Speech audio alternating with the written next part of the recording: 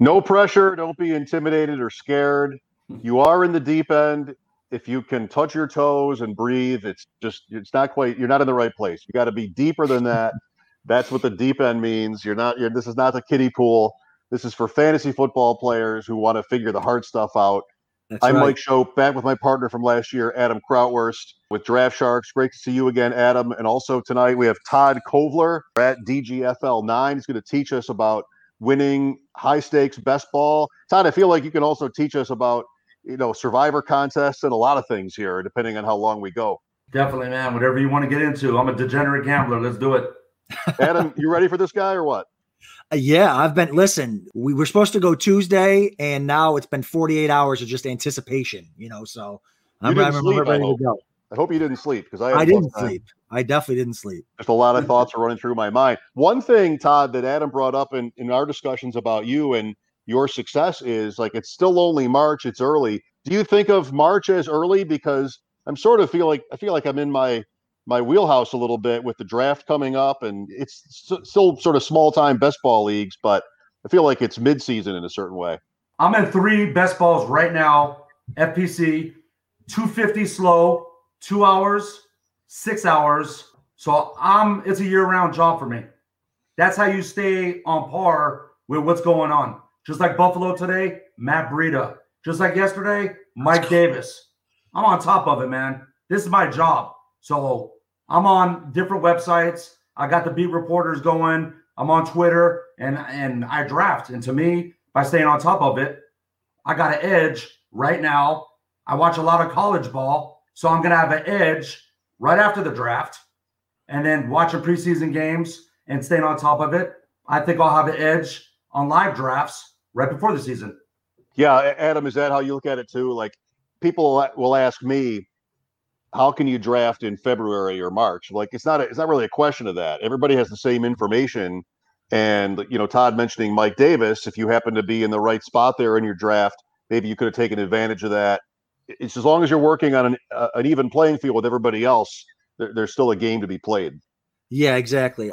In a perfect world, honestly, in a perfect world, I wouldn't be drafting in March, and I wouldn't be doing slow drafts, because I do like the even playing field as far as the live drafts, because it's, unless something happens within the 2 hours of your live draft, right, where someone has an advantage. But usually if you're in one of these slow drafts, there's 6 hours, 12 hours, like you said, a lot of big things happen in August when there's training camp and injuries. And then you grab, the handcuff in the 8th round, who's now a 3rd round pick, but yeah, I mean, this is the hand we're dealt.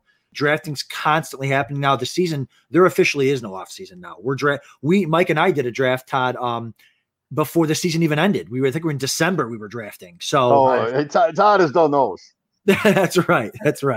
So that's how it is these days. And you have to be a part of it, or guys will get a leg up on you if you're not doing it. Exactly.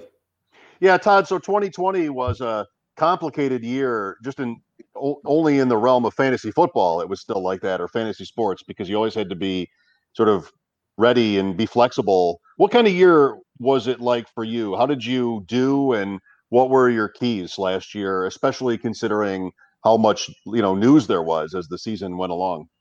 Well, I don't do traditional fantasy football drafts no more, because back in the day when I did them, I would stack my roster so good, and then you would have to start 2 running backs, 2 receivers, and I would look at the running backs on my roster, and I had great matchups, and I would start 2 running backs that I thought that week would be good, and then the guys I have on my bench did better, and then I would get a loss. So I'm like, you know what? It would be heartbroken, because you're trying to figure out all week, should I start this guy versus that defense? Should I start this guy versus that defense? And you make the right play, but then, of course, it burns you. So I stopped doing traditional, man, because I know so much about sports that best ball is to my advantage, because I got 28 guys on my roster, and I can stack my roster so good. So the COVID, what you're saying this year, COVID wasn't really a problem for me, because I already knew going into COVID which guys we're not gonna play. They sat out.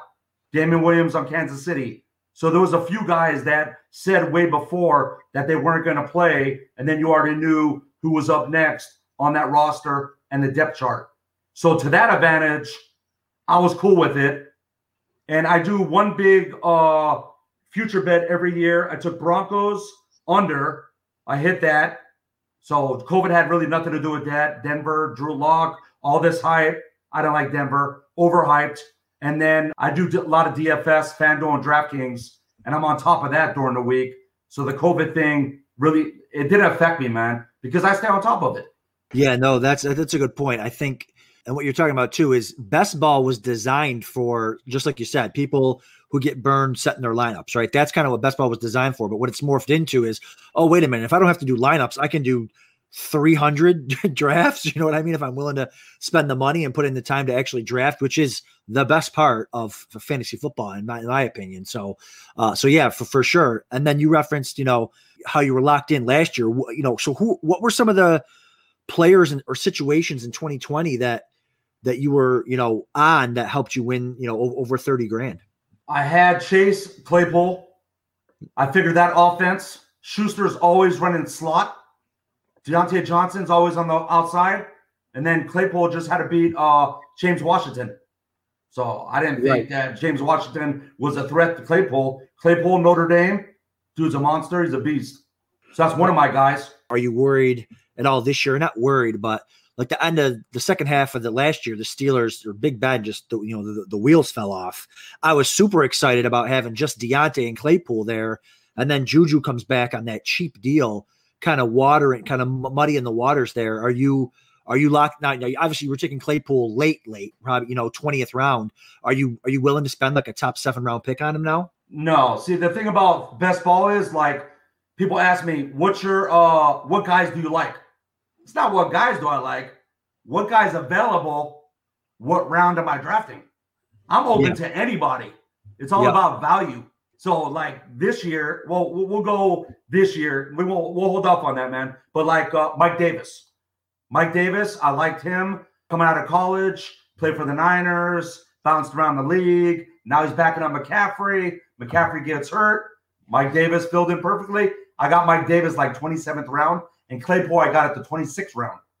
So those two guys made me a lot of money, man. And that's what I mean. Like, I know a lot about ball, so I figured I'd get some of these guys at the end of the draft where other guys are maybe looking for older veterans, or they're maybe looking for young guys thinking that they're going to do something. So it's all about the situations that these guys are in. Kareem Hunt I was on because I knew that they're going to run the ball a lot, and he was going to be basically splitting with Chubbs. So I liked Hunt. Another one was Antonio Gibson. When Geis got arrested and Geis got thrown off the team, Gibson was a beast in college. I'm like, if they give that dude an opportunity, that dude can do everything. And then the last one, Robinson, I was on Robinson too because Fournette got cut. Remember Fournette got cut? That's Mike's guy. Mike's claim to fame last year was Robinson. The thing that's interesting about this is that all these things happened at different times of the year, right? You had to know that Claypool was in Pittsburgh first. You had to know that Fournette got cut in August. Gibson when was Geis? July, June or July. So do you pretty much evenly distribute your investments, or do you do more certain times a year? Oh, whatever opportunity I can get on, man. I'm gonna go for live drafts. I'm gonna go for slow drafts. I'm gonna get in this year. I plan on 50 to 75 total, and they got to be 250 and up. So I want to hit a bunch of 1250s, 1250s. I only do FFPC because I like the tight end scoring. And like I said, like you said, both of you guys, you draft, you leave it alone. I don't have to do nothing. And then weekly, I can concentrate on my FanDuel and my DraftKings, because that weekly grind to make money in that's a whole different animal, man. Yeah, and you've got your picks too. What about, so you have Mike Davis in the 26th round, or Claypool in the 27th round, or vice versa. I would this actually happened to me last year with James Robinson, where by the Draft Sharks Invitational, by mid-August, I had drafted Robinson enough times, and it wasn't a sure thing. This was before Fournette even got cut, where I thought, well, I don't want to have all my eggs in one basket, as they say, right? So I would stay away from him. And looking back on that, Todd, I feel like, why do that? If you like him, you like him. If you want to win, want to win big, you got to be prepared to sort of pick your players. You're talking about opportunities and drafts. That's right. and just sort of rely on it. And if those guys get hurt, then you might be stuck. But I think that might be the kind of thinking that you need. You're right. And I think by drafting a guy like that, where maybe he won't affect you too much if he doesn't pan out. Right. But the upside of drafting that dude that like in those rounds, like, oh my God, that's a big plus, man. If one of your main running backs go down, like I did last year, Miles Sanders, Mixon, I had so many guys that McCaffrey, a few drafts, Barkley, a few drafts. So having like a Barkley go down and then drafted a Robinson down here, that just cancels out McCaffrey, and I'm cool now. I don't lose a beat. Right. Yeah, no, I know you said I love it. So, you know, some guys are numbers guys, right? Some guys are tape guys, but you said I know a lot about ball. And it's just like, so I love that. Now, do you have any specific strategies when it comes to, so you're playing in like, you know, 250 is not, to me, isn't high stakes, but it's high stakes compared to a lot of these, you know, underdog fantasy, a lot of these $35 credits that we get through FFPC, and obviously 1250s, you know, you get the 1250s and you can even go up higher than that. Couple questions. Do you care about player management, like roster construction, as far as the percentage, like, hey, I'm not going to own a guy more than 17% of my teams, or do you just take each draft in individually? And are you and to piggyback off that, are you a heavy RB guy, a zero RB guy, or do you kind of just let the draft come to you? Exactly. I let the draft come to me, man. These drafts now, it seems like it's all running back heavy in the beginning. Now it's kind of switching a little bit because now you got Drake that went to the Raiders. Josh Jacobs is kind of slipping. You got Jamal Williams that went to Detroit. Swift is kind of dropping by. So you had a lot of dudes. Aaron Jones now. Now Aaron Jones back in the mix, but he was slipping. But you have a lot of guys like a few weeks ago where Jonathan Taylor and all these dudes are like so running back heavy where you got to pick running backs because nothing's going to be left, man. So it all depends on the way the draft's going, but I'll switch up to whatever I have to make my roster solid. And there is no format like I need to get 4 tight ends. If I got a Waller, if I got a Kittle, if I got a Kelsey, I don't need 3 other tight ends. If I think that dude's the best guy in the league, then I'll get 2 guys instead of my normal 3. If I get Goddard as my number 1, then I might have to get Goddard. I might have to get Fant, and I might have to get Everett, who went to Seattle, and I might have to get 4 tight ends because I don't have that elite tight end. So if I get one of the big dogs, Kittles, Kelsey, Waller, then I'm going to save another roster spot for another roster spot that I think is weaker that I need to build on. 250s, I want to go 500s and up, but on the FFPC, the action of 500s and 1250s, especially right now, there is none. There is none. That's right. There is none. As it gets closer, I'm on them. Yeah. I already emailed FFPC. Let's get something higher than 1250. They mentioned last year a 10,000 one, but nobody signed up for the 10,000 one.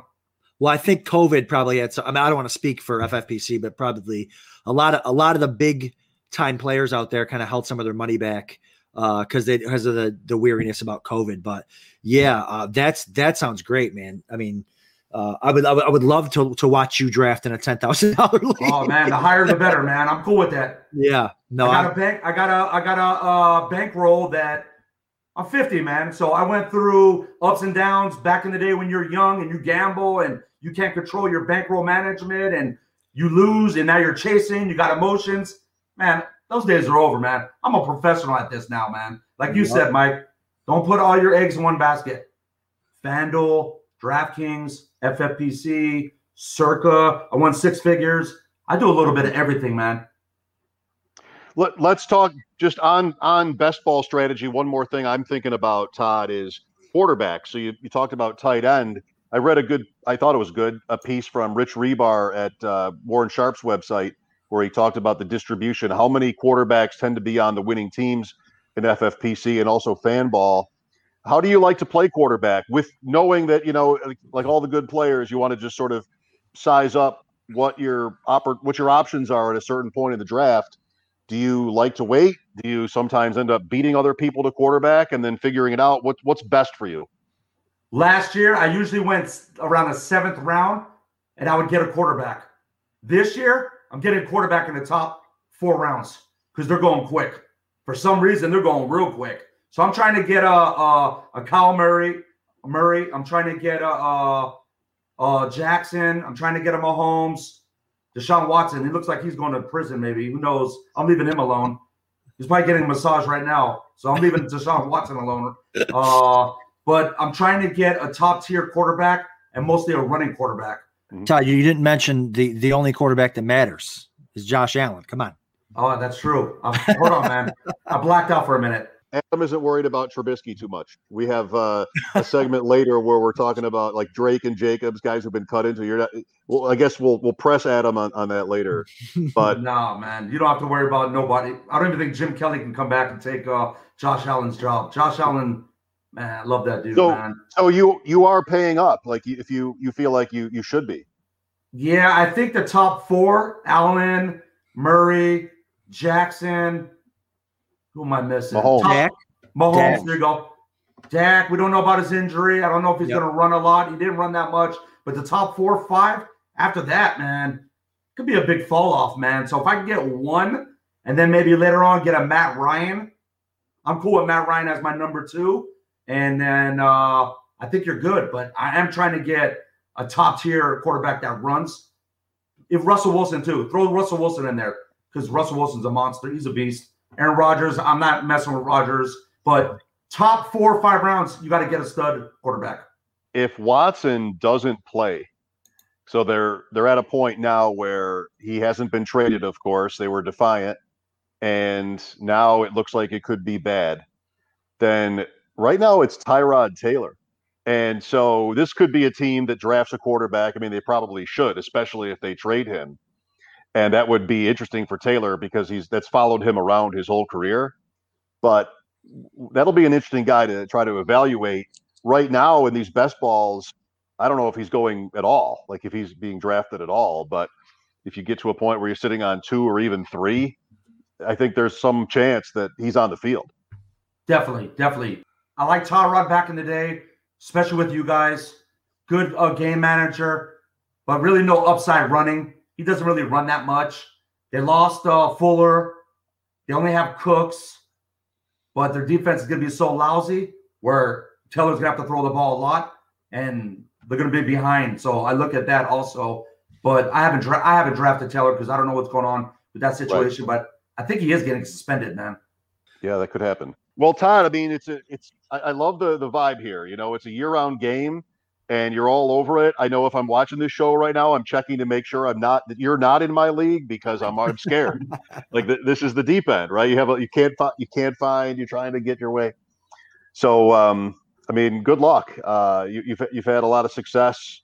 I think that key there is the flexibility and the willingness to be able to draft different strategies depending on what's happening around you. I mean, that seems like an important point.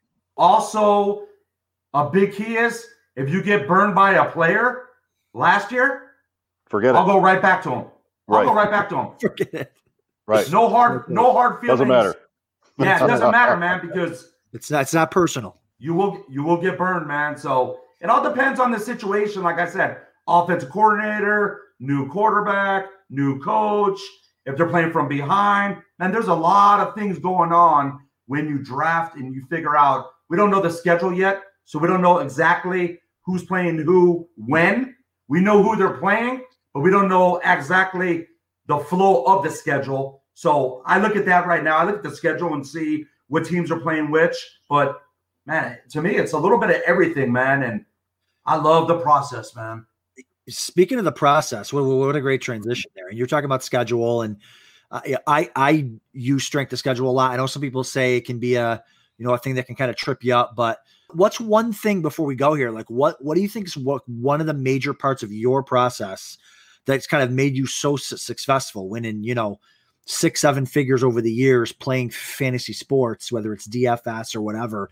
Like what's one thing? Because this whole thing that Mike and I want to do is kind of let the people know how the most successful players in the industry do it. Like what's one piece of your process that you think is very important? Eyeball test. I watch the games. and I come up with a decision. I'm not biased against certain teams. I'm not biased against certain players. It's the eyeball test, man. I'm not sitting there on my phone while I'm watching games and texting. I'm like locked in and watching everything, and it's all about volume, man. If these guys are on the field, good things are going to happen, man. If you guys are working all day and you guys come home on a Sunday and watch SportsCenter and you see a tight end catching 2 touchdowns, but meanwhile you check the stats and the dude was on the field 30% of the time, that means it's luck, man. 30% of the time he got 2 targets and he got 2 touchdowns. That ain't gonna last, man. So what you're saying is you go with your gut and you trust your gut over anybody else who's going to tell you something different. Oh, definitely, man. You guys can tell me all kinds of stuff like do this, it's my money, man. So I'm gonna draft. I'm gonna do what I do with my money, and I'm gonna trust my process. I'm confident on my process. And like I said, the money's cool. Don't get me wrong. I live in Cali. I do need money, but the process, when I'm sitting there and you're watching you win, like look at that hard work that you put into it. That's rewarding, man. Listen, Mike's getting chills going up and down thinking of the process. He loves the process. Well, I know one thing, Mike. You told me that if you see my name, that you're not going to go against me. So now every time I join FFPC, I got to switch up my name, man, because I want to go against you. Well, Adam did you a favor because that's not your Twitter down there. I think that's what your sort of name is on Twitter. But DGFL9, we got to watch for that guy. That's right. Love my Baxter, man. That's my dog's name. Baxter. What last thing? Who's your favorite running back in this draft coming up? I like Etienne, and I think you guys might draft him. Breida's not the answer. Yeah, Breida. The question today here was, does Breida rule out any kind of pick? And I'm not sure it does. But they have a nice enough team where they could maybe take a shot like that. Otherwise, I would caution against it. But they're pretty well balanced, pretty deep. Man, if you guys can get like a true maybe workhorse, man, with that offense, I like Sanders' pick. Sanders was a good one. You lost John Brown. You got Sanders. I still think you need a tight end, man. Not sold on Knox right now. Yep. Agreed. Adam, I hope by now people know that Todd is referring to us like the Bills. Like we're not wearing Bills or anything like that. That's right. Todd knows. Todd's got a Pancho Villa sweatshirt. There it is. He's ready. I mean, that is just that guy.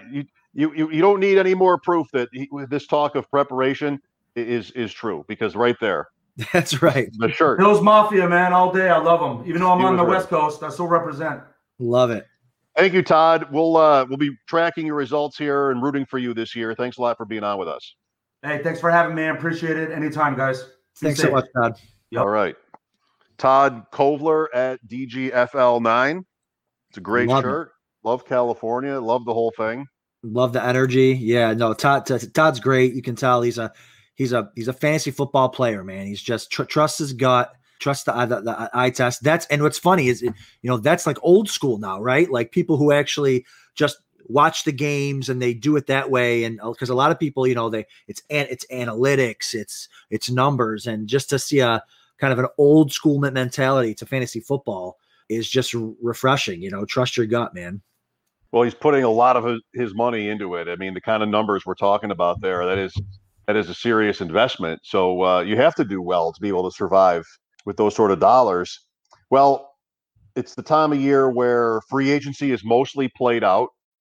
There have been some interesting developments. I was hoping for a little bit more chaos than we got. Then you've got the draft coming up. So some players, you and I have both been drafting, and some players' stocks have changed, right, Adam? I mean, for better or worse, whether it's a player who changed teams or even like in terms of Green Bay, a player who didn't. Yeah, no, for sure. What an exciting, what a great run there for like a week or two, just to figure out who was going where. It was fun. Some guesses were right. Some guesses were wrong. And, but yeah, Aaron Jones, I think even though he didn't leave, I think he's definitely a riser. He's back in an offense that he's familiar with, offense he's been very successful in, and I think he's in store for more touches.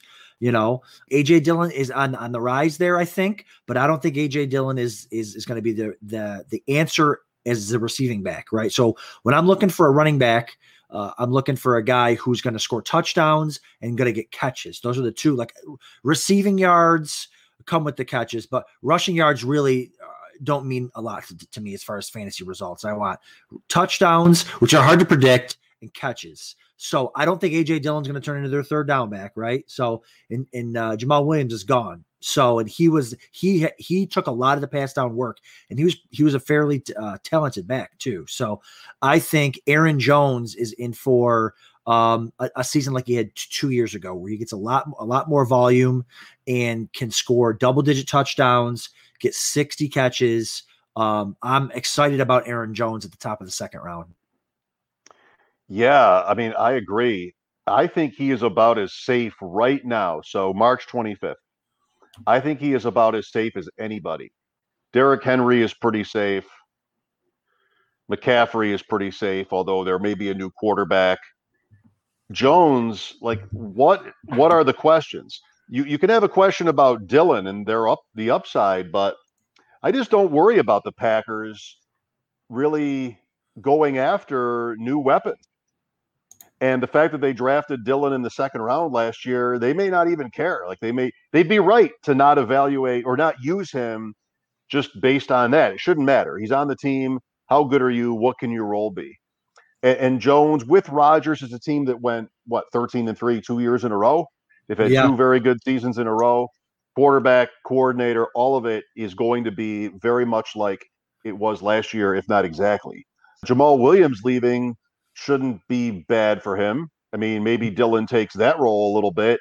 I think there's just every reason to like Aaron Jones. And if I'm drafting at 10 or 11 in a best ball right now, I would do it. I mean, I don't think, you got Tyreek Hill down there. The tight ends, FFPC with the tight end premium can really distort that because you see Waller and Kittle go in that spot. But I think Jones has an argument for first round. Yeah, we get so locked into FFPC stuff because that's at least I do a lot of FFPC, a lot of the high stakes stuff. It's FFPC, but you're right. You get rid of some of those tight ends, and now Jones the back end of the first round for sure. And I think as the offseason progresses, I think like you said, safe people are going to look and they're going to see that safety. And they're gonna move him up there. And like you said, I think A.J. Dillon's gonna get a lot of Jamal Williams rushing work, but I don't think he's gonna get a lot of the passing work that Jamal Williams got. And I think it's gonna go to Jones, and he could have a real nice year for sure. Who else do you like here as a riser? Yeah, I like Chase Edmonds. For now, obviously Drake's gone. Chase Edmonds ADP. I'm gonna look it up right now, but Chase Edmonds ADP has been through the roof, right? Since Drake left. But this is kind of a, like you said, March 25th riser, right? I don't think they're going into the season the same with the clear-cut one or anything like that. They could draft a running back, which is probably what they're going to do. But right now, if you're drafting now, Chase Edmonds makes sense, but this could certainly change right after draft day. I wonder what Arizona does next. You never know about the draft. And there are plenty of running. It's not 3 guys or 2 guys. There are plenty of running backs. You get to Hubbard and Kylan Hill and you get Gainwell. There are 10. There are plenty of running backs in the draft that a team like this could end up drafting, even if it's day 3. I mean, what was Gibson? Robinson wasn't drafted at all, and they become a player. Arizona has to have somebody else in that roster. Yes. So Fournette is interesting, still being a free agent. I guess I would predict he goes back to Tampa, but I have no idea really. And I think probably what happens is Edmonds ends up being Edmonds, which is somebody that he's difficult to start. Now, if we're talking about best ball, as we are, there are going to be weeks where he helps you, but I wouldn't want to be racing to him right now because I think they have to do something else. Yeah, I felt weary to kind of putting it on there, but I was, someone could be like, oh, what about Chase Edmonds? So technically Chase Edmonds now, but yeah, like you said, there's so many, there's some depth at running back in this draft. And what's interesting is we say Chase Edmonds, if they take a running back on day 2, even like one of these top 6 or 7 prospects, that running back is going to shoot up ADP for sure. Because they're probably going to get the early down work. and they're probably going to get goal line work, although Kyler Murray takes a lot of that away. But so, yeah, it's going to be interesting. But, either way, I think Edmonds is going to have a role, at least as a third down pass catching back. I mean, he's shown great flashes. So, but Adam, like, what's the value of that? Like, what if he's Tariq Cohen? Like, what if you're drafting him at the high end of his range? I think you're right. I mean, I think there's a pretty good chance he ends up being somebody's Gio Bernard or something like that. Yeah. And somebody we're not talking about is Arizona's number one. If you're drafting a running back on day 2 as the Cardinals. I mean, he's your running back. If it's Gainwell or whoever that is. Yeah. He's the number one. No, I totally get it. And I'm actually looking for his ADP right now to try to see. He's definitely rising. I can't find it, but yeah, he's there we go. He's RB28. He's going in 7th round, 7-2.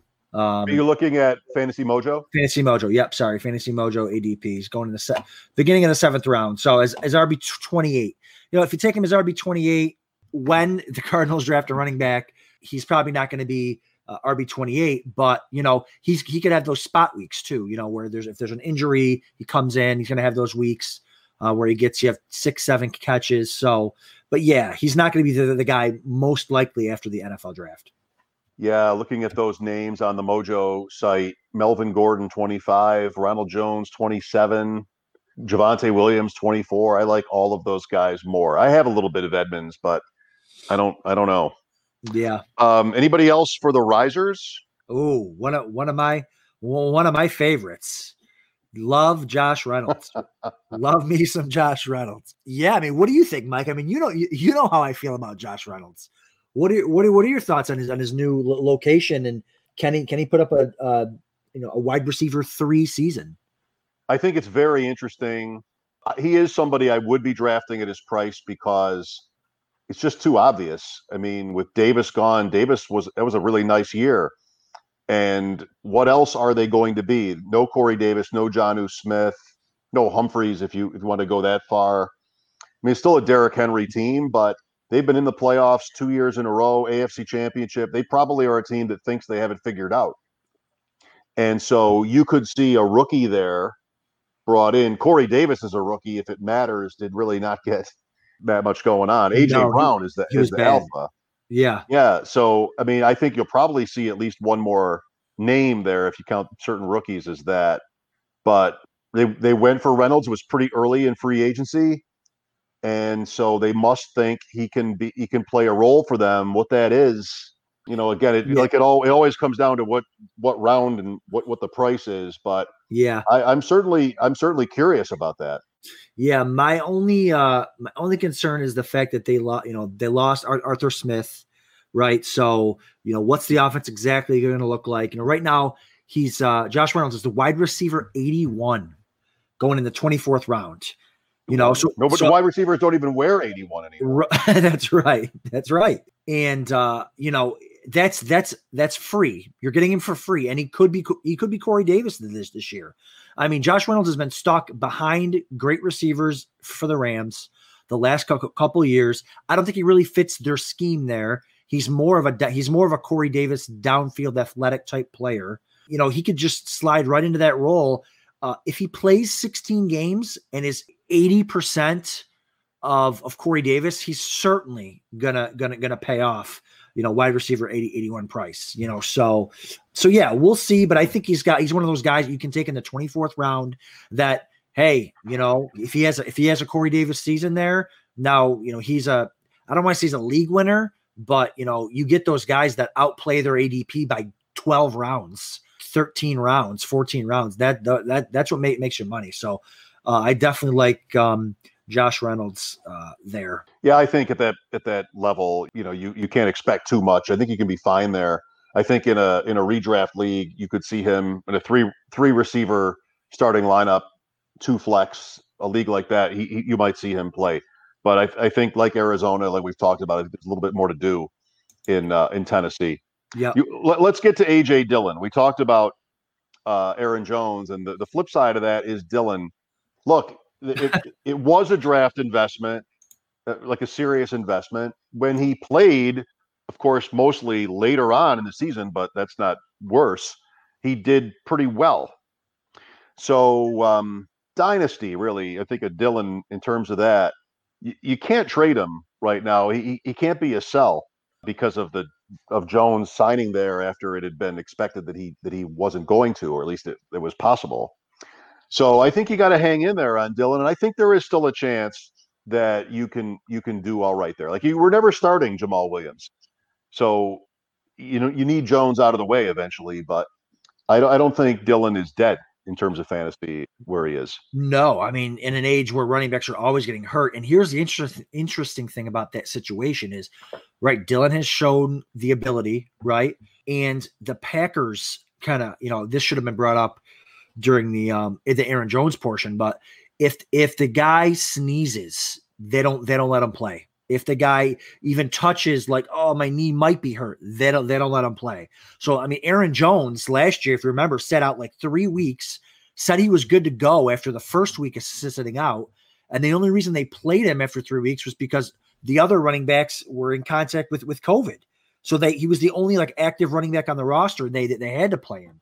So all that to say that A.J. Dillon is certainly going to get some opportunities if Aaron Jones even gets injured slightly.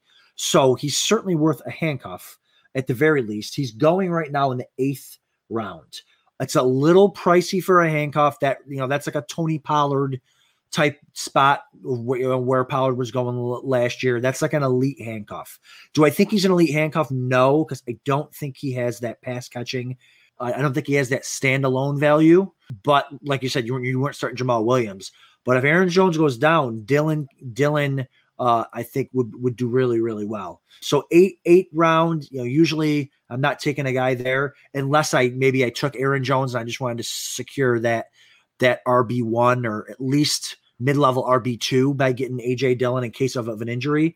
But yeah, dynasty, you're holding him, you're not selling him, you're not going to get much for him, and hope maybe they trade him next year or he leaves. This will be his 2nd year. So yeah, he can't leave after next year, but usually talented running backs find a home and are successful early on in their career, unless it is Tony Pollard and I draft him every year.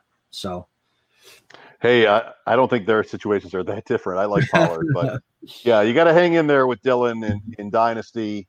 You can do it in these best balls, but you get to a point in each best ball draft where, like, okay, what are my options at each position? And we're talking about Edmonds and Dillon in this range where I think you want to be drafting receivers there. Like, if you get to a point where you're at that running back 25 to 30 range and you feel like you need one, you might be in trouble. And then you just got to hope that something breaks and they get on the field. Josh Jacobs, now this is a serious one. Yeah. And this is a franchise that you just cannot trust to make optimal decisions at all. They draft Jacobs in the 1st round. They do not throw the ball to him. And now they kind of just cut his legs off with the Kenyon Drake signing. I don't know why they would ever have even thought of that idea. They just must think Jacobs needs help.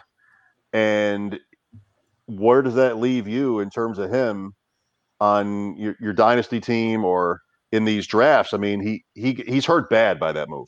Yeah, I mean, that's insane. Well, it's not insane. What's insane was hiring a guy who was out of football for 10 years, who's an old school coach that, to give him, what would they give him, like a 10-year contract or something stupid? That was insane.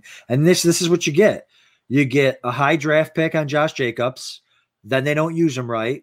Then they go pick up Kenyon Drake, and now Josh Jacobs is, whatever. It's the unfortunate thing, and this is where the difference between like player analysis and actual drafting kind of mix here is, I don't own any Josh Jacobs in Dynasty, and I wasn't planning on drafting him this year at ADP.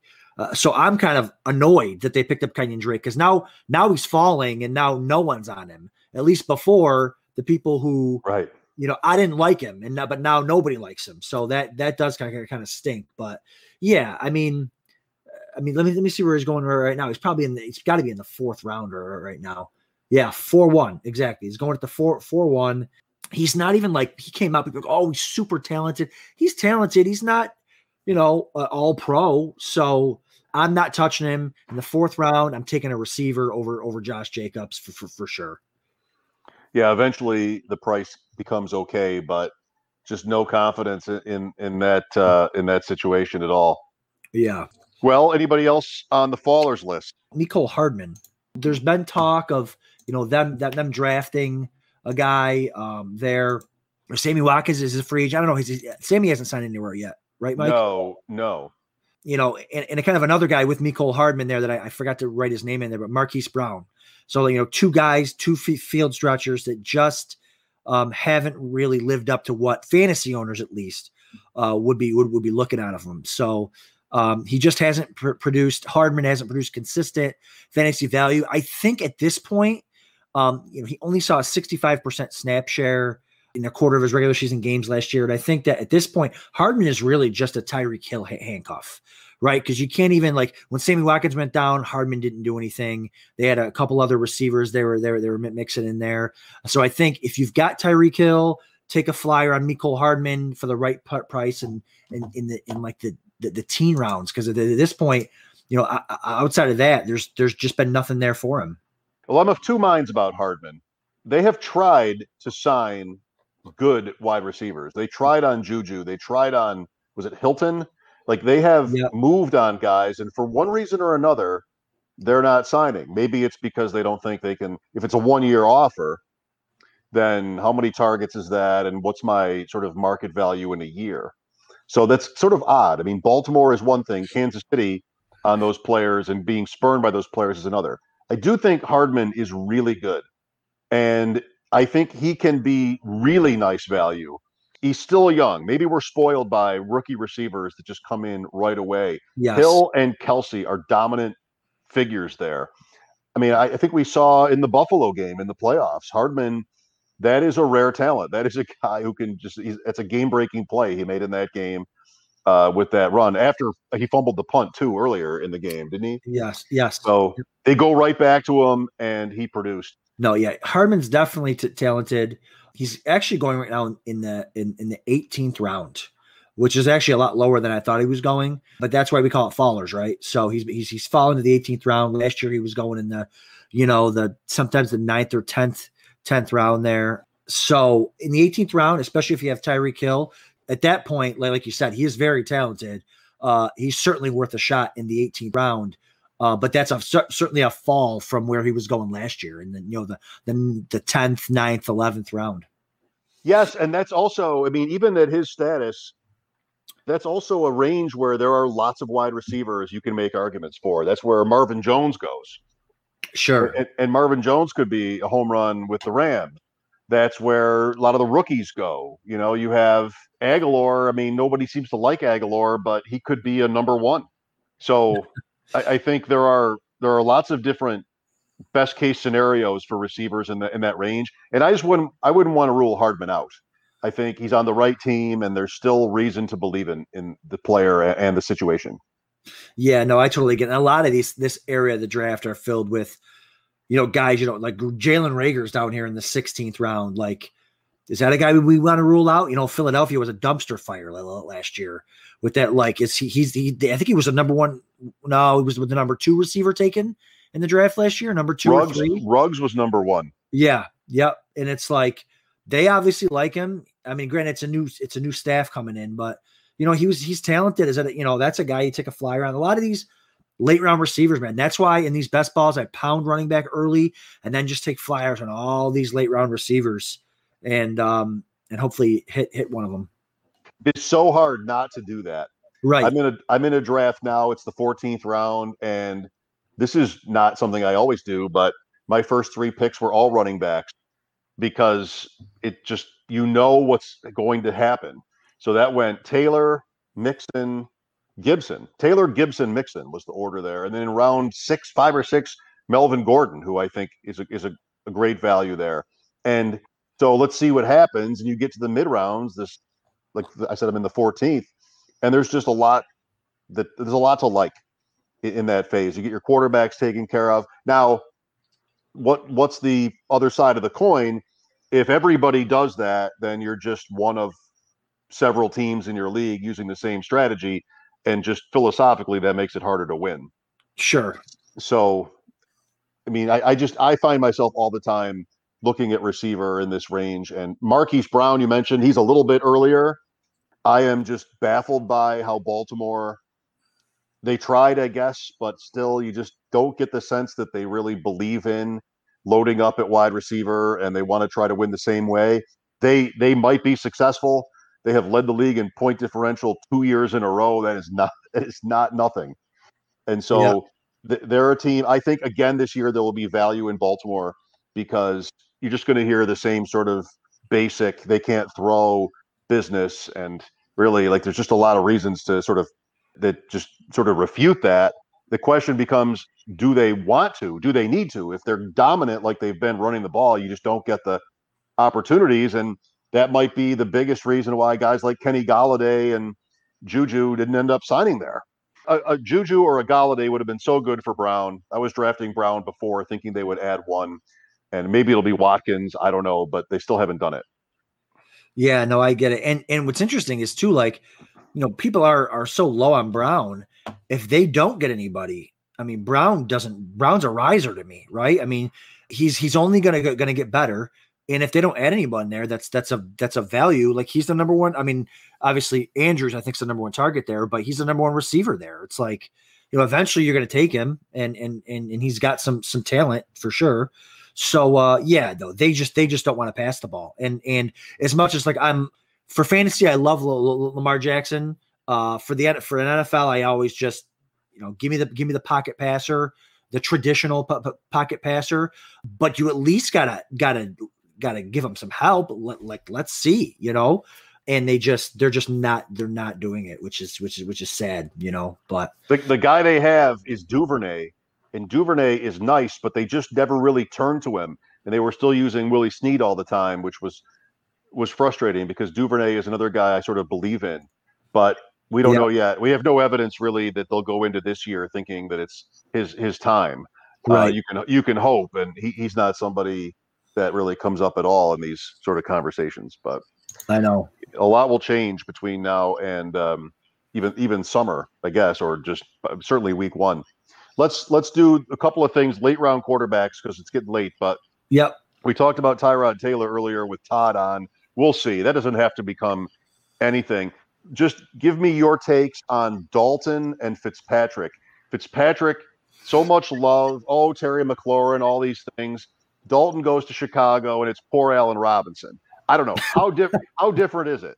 How different are the two quarterbacks or the two situations? In terms of fantasy, you get into these best balls and you're later on. How much different is Fitzpatrick and Dalton for you? And how do you figure that out? It's hard because Dalton, as a Bills fan, like Dalton got us into the playoffs a couple of years ago. And Fitzpatrick's, a legend across the NFL. The situations are slightly different to me because Fitzpatrick, to me, for your receivers, right, in fantasy, you want them to play for a quarterback. You don't care if the quarterback's good. You want the quarterback to be a gunslinger and willing to give his receivers a chance. That's why Jameis Winston, who stunk 2 years ago, but threw for 1 million yards and had 1 million touchdowns. Like, fantasy owners don't care as long as the receivers are lighting it up. So the Fitzpatrick situation I like for fantasy more because of his propensity to just, not only does he sling it, but he focuses it. He gets the best players involved. And that's, it sounds so simple, but a lot of coaching staffs, a lot of quarterbacks don't do it. So I lean more towards the Fitzpatrick situation than I do towards the Dalton situation personally for me. But the one kind of situation that I'm targeting right now in best ball drafts, and that's for now, is the Saints. Like, I love, and I know this might sound weird, but I love doing the Saints quarterback stack. I love getting Hill. So where Hill's going in the 19th and Winston's going in the 11th. And I love taking both of them because one of them is going to succeed, right? I think one of them is going to be a QB1. We talked last year during the podcast about, wouldn't it be fun if Breeze didn't come back or whatever, and Taysom Hill ended up taking over because he got hurt, and everyone's, oh, it's Jameis Winston. Then like Saturday it gets announced Taysom Hill's the quarterback, and they're like, oh man, and he was amazing. He was amazing for himself. He wasn't amazing for Alvin Kamara. He wasn't amazing for a lot of other players, but all the running and the touchdowns, that's at this point in the season, that's what I'm targeting. Because as soon as one of those guys gets announced the starter, their ADP is going to shoot through the roof. So, what's a 19th round pick for Taysom Hill to kind of pair him up there with Winston, even if you think Winston's going to be the starter? Yeah, I get that. I mean, that would be a question for me of going back to Rich Rebar and what he wrote. Like, how many quarterbacks do I want? Yep. I was listening to Michael Leone talk about this, and I just like this point. I've gotten to know Mike a little bit. And he's like, when you're building these teams, you have to remind yourself certain things are going to have to go right to win, no matter what kind of build you come up with. And so you have to let some of that go. If you're drafting whoever, like any one of these quarterbacks, you can't be too worried about protecting them that you're spending otherwise valuable picks on backups and just different alternatives. So, whether it's Aaron Rodgers or somebody like if you draft Aaron Rodgers, you probably need a 5,000 yard year from him, and you can draft all the Tyrod Taylors and Andy Daltons that you want, but really you have to sort of count on that. So I think there's a good sort of logical base to that Saints idea. I certainly wouldn't argue it. I think Winston is their quarterback. I mean, I think that's likely to be what happens, and they've paid Taysom Hill, so they'll probably use him in the same kind of ways as they did with Breeze. And that's in a best ball, there can be value to that. You never want to have to start him, unless Winston is out, of course.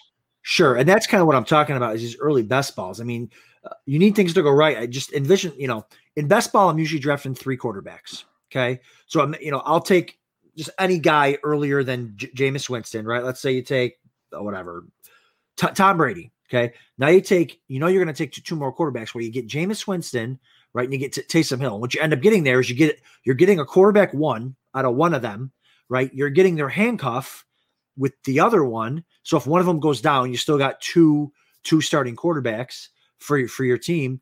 And like you said, Taysom Hill has standalone value in best ball. Like, I think they're going to use Taysom Hill more than they were with Drew Brees, because they might not trust Winston as much as they trusted Brees. So Taysom Hill could get in there on a lot of goal line situations. I mean, there could be situations where Taysom Hill doesn't even start the game at quarterback and scores 2 or 3 touchdowns, right? So, and he's actually done that before. So for me personally, I love that idea. Took a quarterback earlier than that, and then take those 2 guys and just have fun, have fun with it. I want to see a receiver in New Orleans day 2 of the draft. Doesn't matter who. One of those guys between 4 and 10 in the wide receiver crop on New Orleans, because they need somebody. I think there. So, well, I want to say it's just the beginning. I almost did. It is for some. For others, it's just sort of another milepost, right? We're driving across the country, getting ready for the season, and we've been driving for a couple of months here. That's right. We'll continue to recruit some of the biggest winners in the high stakes world and bring them to you guys on the deep end and sort of find out about their strategy. I think it'll be a good challenge to find variation in strategies, because you will hear a lot of the same things. We get closer, we'll be talking more about specific players in that strategy, and I think there's always a lot to talk about and learn from. So should be a really fun year. Yeah, I'm excited for next week. Stay tuned. Got a couple things in the works for guests for next week. Not sure who it's going to be, but the guys that we're reaching out to, it's going to be a really great show. I'm super excited for it. Oh, you mean we're on again next week? Yeah, let's go. Let's go. Maybe not. Maybe it's 2 weeks. I didn't realize we were doing this every week. No, we don't have to do it every week. I'm just kidding. Of course we did. All right, so we'll be back. It might be Tuesday next week, but follow the Deep End FF1 on Twitter and find us there. Yeah, or Deep End FF. There's nobody else like us, so you'll find it. Deep End FF1. Draft Sharks will point you the way. At Shope Talk for me, SCHOPPTALK. At Adam Krautwurst for Adam. And, ask your questions, give us your suggestions, who you want to see, what you want to hear discussed, and we will consider them. So thank you for watching tonight. See you guys.